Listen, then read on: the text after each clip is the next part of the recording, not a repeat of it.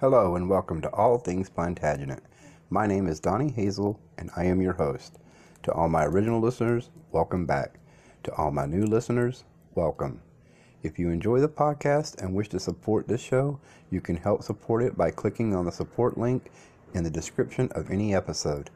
I have also created a website, www.allthingsplantagenet.com, where you can find additional information and resources, as well as the episodes for this podcast. There is also a link on the website to the Facebook page for All Things Plantagenet. Okay, so now on to the show. Today, the Goff map is taking me to southwest England. I'll find out what myths and legends can tell us about the origins of the map. I'll see how our medieval forebears lived and died.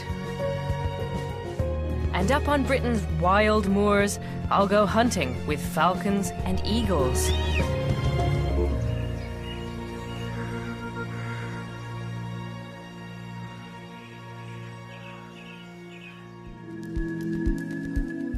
The Goff map was made in the early 1360s, when Edward III was on the throne.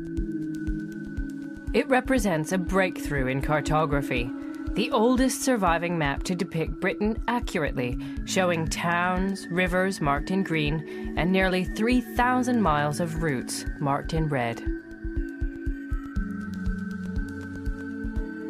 But creating an accurate map of Britain was not the sole motivation of the map makers.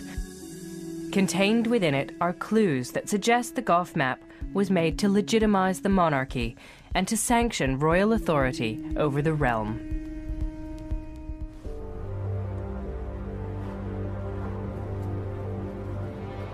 Today I'll follow the only route into the West Country. My final destination is Dartmouth, where I'll explore one of the most enigmatic inscriptions on the map. But my journey starts in Hampshire. One thing that strikes you immediately when you get on the road is that a lot of places that are today really quite small were once hugely important. This is certainly true of Winchester. At the time of the Goff map, it was the gateway to the southwest, straddling the only route from London to Cornwall. It was a center of power and influence, attracting visitors from all over Europe. When they arrived here, they would have heard something astonishing. Winchester was famous for its choir. It still is. But what few visitors realize, then as now, is that Winchester was the birthplace of one of the greatest breakthroughs in the history of music.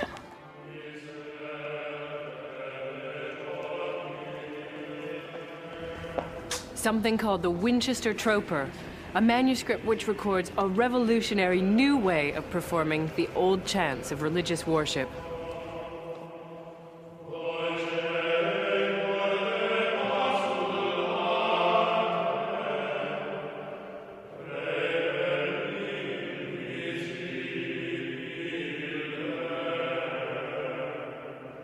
Well, the trope dates from about 1000 AD, so it's just over 1,000 years old.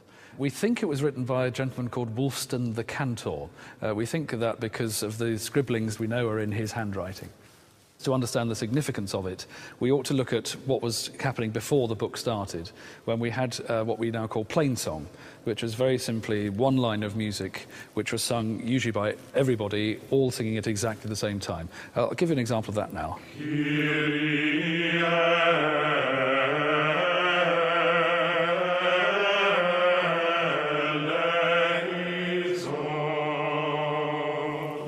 And then the monks decided that they wanted to do something a bit more inventive. One person would carry on singing the plainsong, and another one would improvise a completely different part to that. And this is where we think there's the very, very beginnings of the polyphonic movement. And what's polyphony then? Is this when you're singing in more than one? It's more than one part, and the parts are very equally spaced, and they interweave their own melodies. And this is the version as it appears in the troper itself.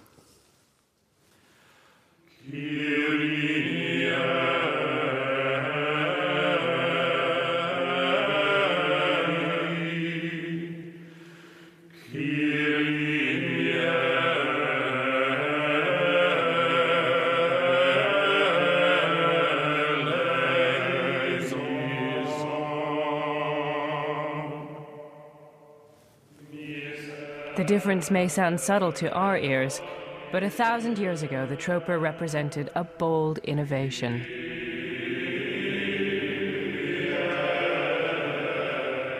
It's funny to think, isn't it, that there was a time before polyphony. I mean, it seems so intuitive to us, so natural, that you would have music in more than one part. Exactly, and it's been fascinating to watch this sort of develop, and they're starting from this very simple one line of music that was written in on one line, physically one line, and the notes just started to go up and down. That's the only way they could tell that you would either sing higher or sing lower. And then gradually another line appeared, and so you could get higher and lower. Then this whole thing of another part, now going through to symphony orchestras of 150 players, you know, but it all comes down to things like this Winchester Troper.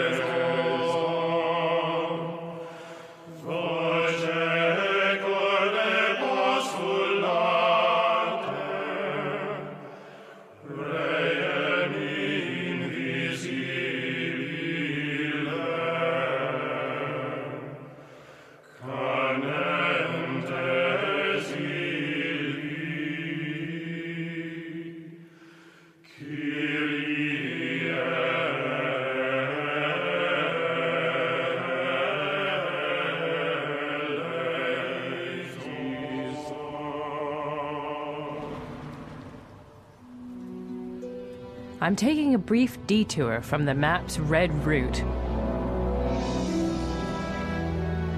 My destination is Glastonbury Abbey.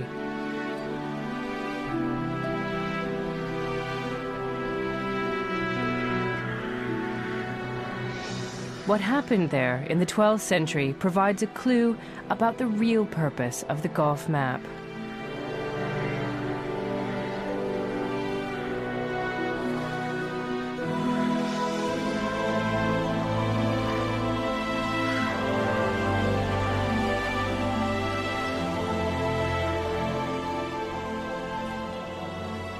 Glastonbury was one of the most significant abbeys in the country at the time of the Gough map. It owed this prominence, at least in part, to a long-standing and highly successful campaign designed to flatter and legitimize the English crown. The abbey helped create a legend around a man who, had he lived at all, had died at the dawn of the Middle Ages. His name was King Arthur. The Arthur legend came of age in a country that had really only become a coherent, centralized nation a century or so before. The rulers of the young kingdom needed to legitimize their power.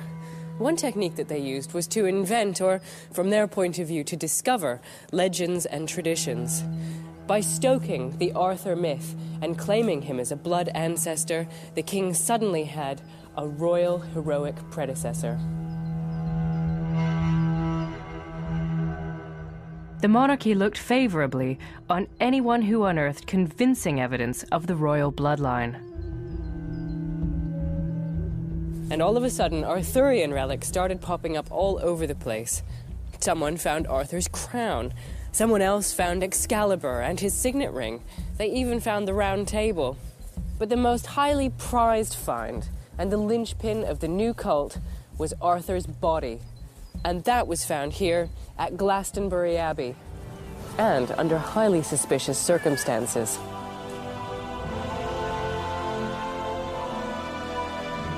This fortuitous discovery deserved a royal funeral. A lavish ceremony was arranged, attended by none other than King Edward I.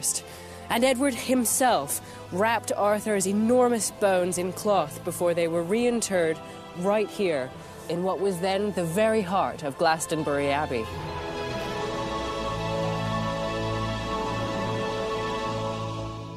So potent was the legend that nearly 200 years after the discovery of Arthur's body here at Glastonbury, the makers of the Gough map saw fit to include 4 sites of particularly Arthurian interest. Here's Glastonbury itself, and Tintagel, Arthur's fortress. Pendragon Castle, the home of Arthur's father, is here. And finally, the Wathallen, a small magical lake mentioned in the Arthurian legends. Including these 4 sites suggests that the makers of the Gough map were seeking to legitimize the monarchy with references to its potent Arthurian heritage.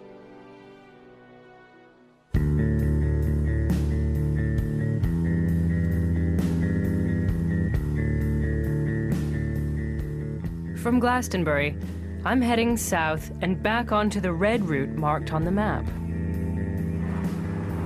Alongside all of the red routes on the map are Roman numerals indicating distance. And these are probably in Old French miles, as the English mile hadn't yet been standardized.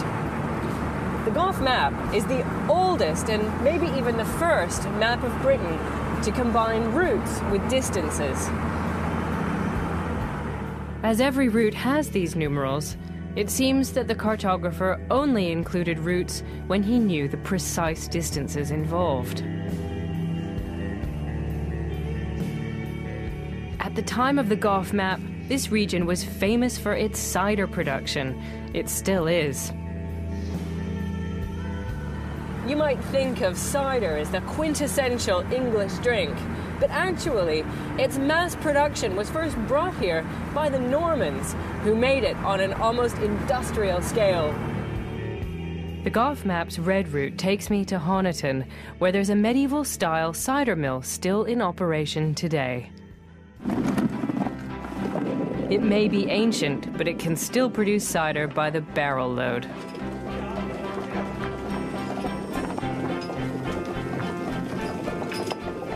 The shape of that granite wheel and the actual trough it runs in is actually set so that the apples actually get churned around, a bit like a plough. And as the wheel goes around, the apples fold in behind it. And if you let it do its thing, it's actually well designed. Get on! Get on! Get up! Get up! Get up! Even today in England, the French roots of cider are revealed in the jargon used by cider makers. This pulp is called pomace, which comes from pomme, the French for apple. Okay, whoop, whoop.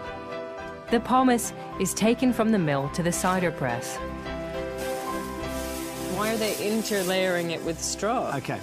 If you put a layer of straw in every 2 inches, that'll actually hold it firm so it'll stay solid. And then also the juice will run out through your layers of straw as well. And then what Applying happens? pressure. Yeah? Mm-hmm. And the juice will start to run out. Fermented for 6 months, this one pressing will produce 580 litres of cider. It's just coming off in a torrent, isn't it? It will do. It will do. Wow. But it wasn't to last. In the 1400s, the arrival of hops from the Netherlands allowed British brewers to produce beer. It soon became the national drink, and cider was off the menu.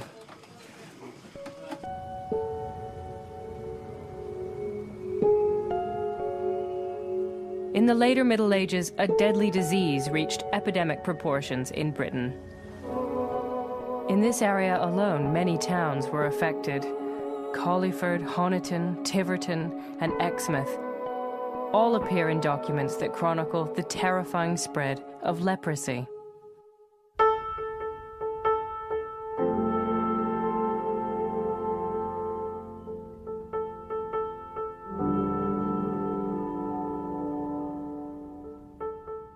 These medieval skeletons bear the telltale signs of the deadly disease. I think the most evocative and probably the most disturbing are those that affect the face. So the nose actually recedes and disappears. You see in this normal individual that the nose stands quite proud from the face, whereas this one is quite receded. He would have had probably very little nose left.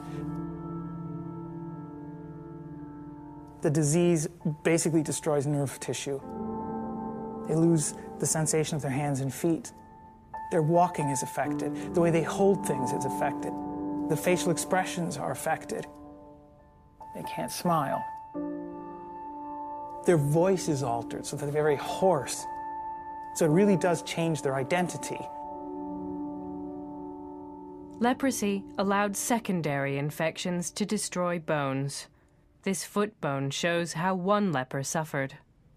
What is a normal, quite sturdy shaft of the bone here is little more than a small projection. So that should look like that? That's right, yes. Yes. So this is normal, what's in my left hand.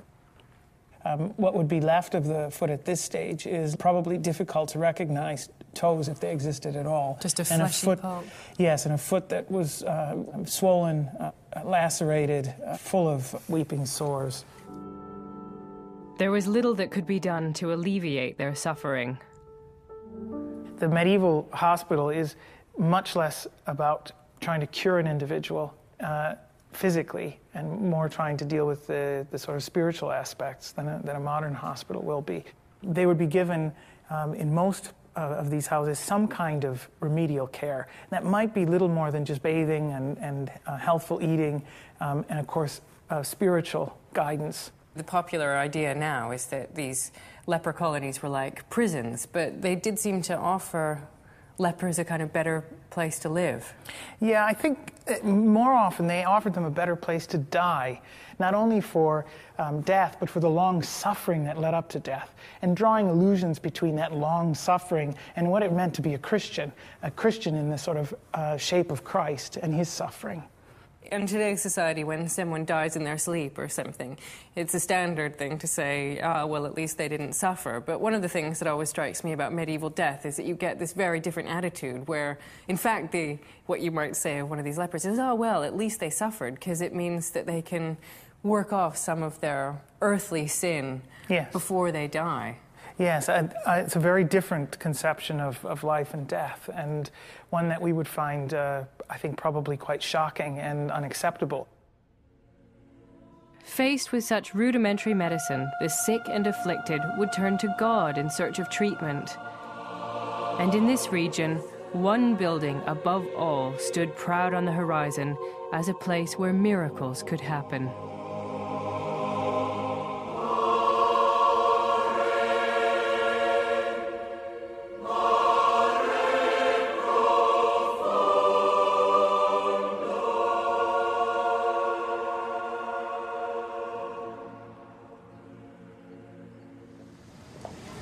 In the 1360s, at about the time the Gough map was made, this west facade of Exeter Cathedral would have been absolutely dazzling. All of these sculptures would have been picked out in incredibly bright colours, and it would have been visible for miles around. Despite the loss of colour, Exeter Cathedral looks much the same today as it would have 600 years ago. But what went on inside the cathedral back then would probably startle modern visitors. It would have been a bustling, noisy place. Jugglers, hawkers, people even brought their dogs, and on certain days there was actually a local market.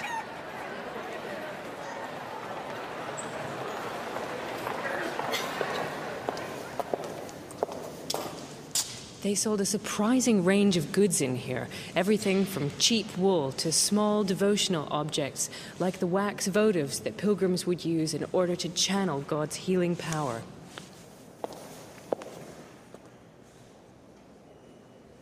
Until fairly recently, it was thought that none of these wax votives had survived. Fast forward 600 years to 1943, when Exeter was recovering from a visit by Hitler's Luftwaffe. This entire area was covered in debris, and as workmen began to restore the cathedral, they made an astonishing discovery right above this tomb. A hidden hoard of wax votives, small sculptures cast in the shape of the body or animal part for which the pilgrim was seeking a miraculous cure.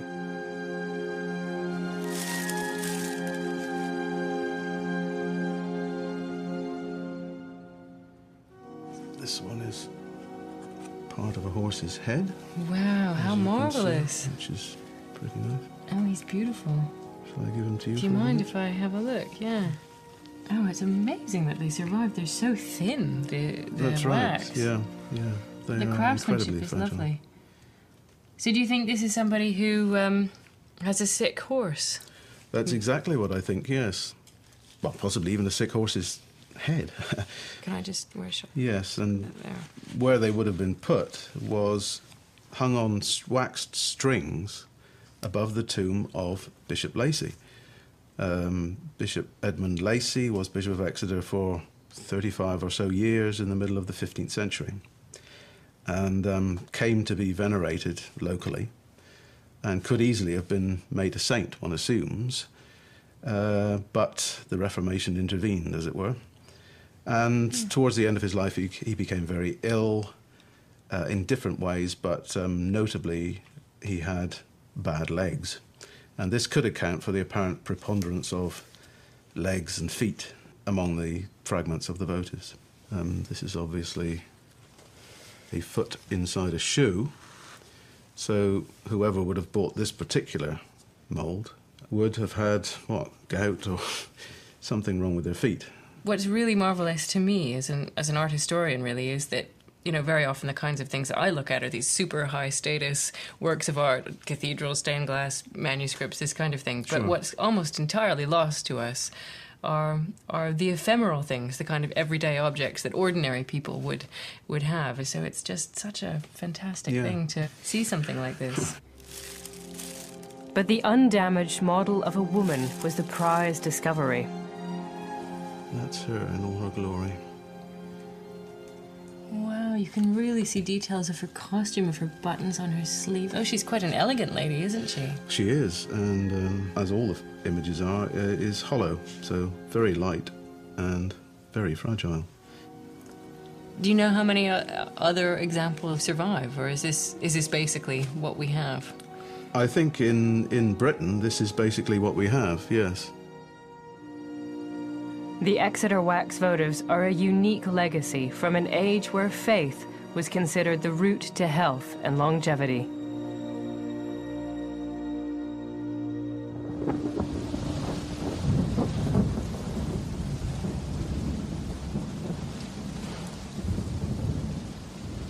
I'm heading up onto Dartmoor.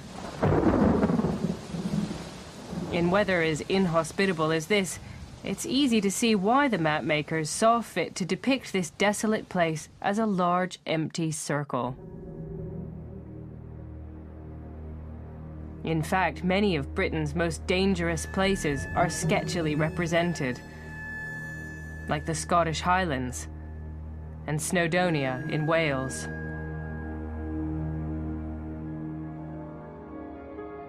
Despite the dangers, moors and highlands were used for hunting, and one form in particular took off in the Middle Ages: falconry. Under Norman law, hunting with birds was the exclusive preserve of the nobility. Then, at the turn of the 13th century, an act was passed allowing any freeman to keep hawks. And by the late Middle Ages, this type of hunting had pervaded almost every layer of medieval society. However, allowing any Tom, Dick, or Harold to participate didn't change the fact that medieval society had a fearsomely rigid class structure. The birds themselves each became linked with a particular social class. The less fancy falcons and hawks were suitable for the lower tiers of society. So a kestrel like this was for a knave being a servant or a man of humble birth.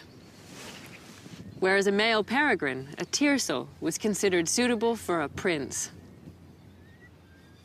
The largest falcon, the jure, being rather more glamorous, was ideal for a king. However, top of the charts was this, the eagle. A bird like this was deemed fit for an emperor. Birds of prey were considered so special they were used as peace offerings or as tokens of respect and friendship. The King of Scotland once gave Edward III a single jure falcon as a present. Edward was so thrilled with the gift that he tipped the man who delivered it 40 shillings, today the equivalent of £900. The hunting style varied depending on the bird being used. The falcons are aerial predators, and they'd be used for hunting grouse. It was the sheer dash of the falcons that attracted the nobility. On a good day, with the wind behind him, 100 miles an hour shouldn't be a problem for this little fella. Really? When the falconer was ready, he'd send the dogs in, the grouse would flush, and then they'd go for the vertical stoop off the falcon, straight down on the prey. Whereas the falcon is up hunting around. With eagles, you'll hunt off the fist. You'll flush quarry, the eagle will see them, and it'll go for it from that way. Whereas the falcon is using speed to overwhelm its quarry, eagles will use sheer physical size and strength to overwhelm it.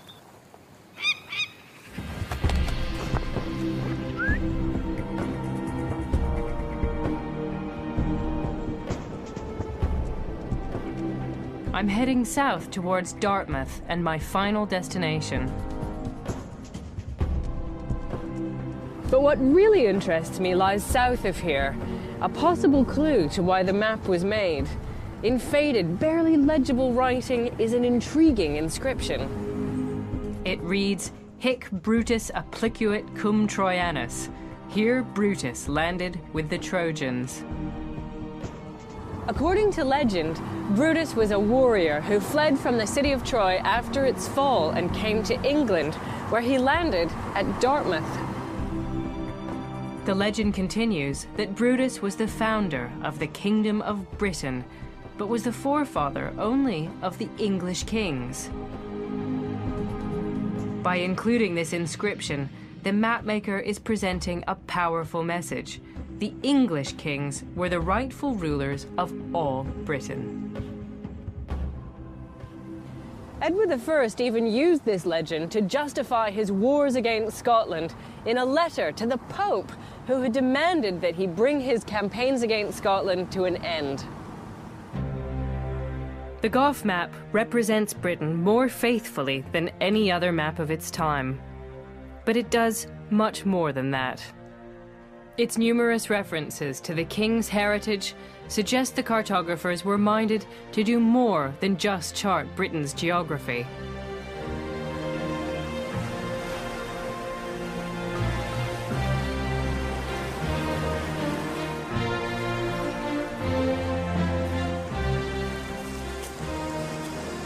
This isn't just a map of terrain and topography. It's a map of beliefs and symbols as well.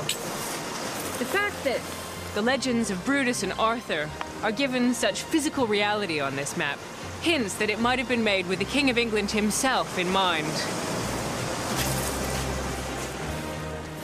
The Gough map was not simply made for plotting journeys, but for planning kingdoms.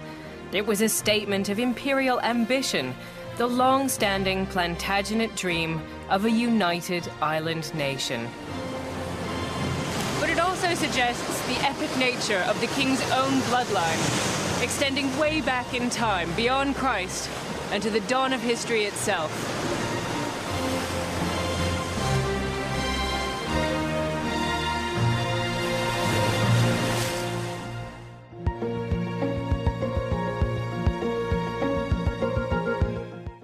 Next Thursday here on BBC4, Terry Jones uncovers another medieval life. But next tonight, find out who pulls the strings. All About Thunderbirds is next.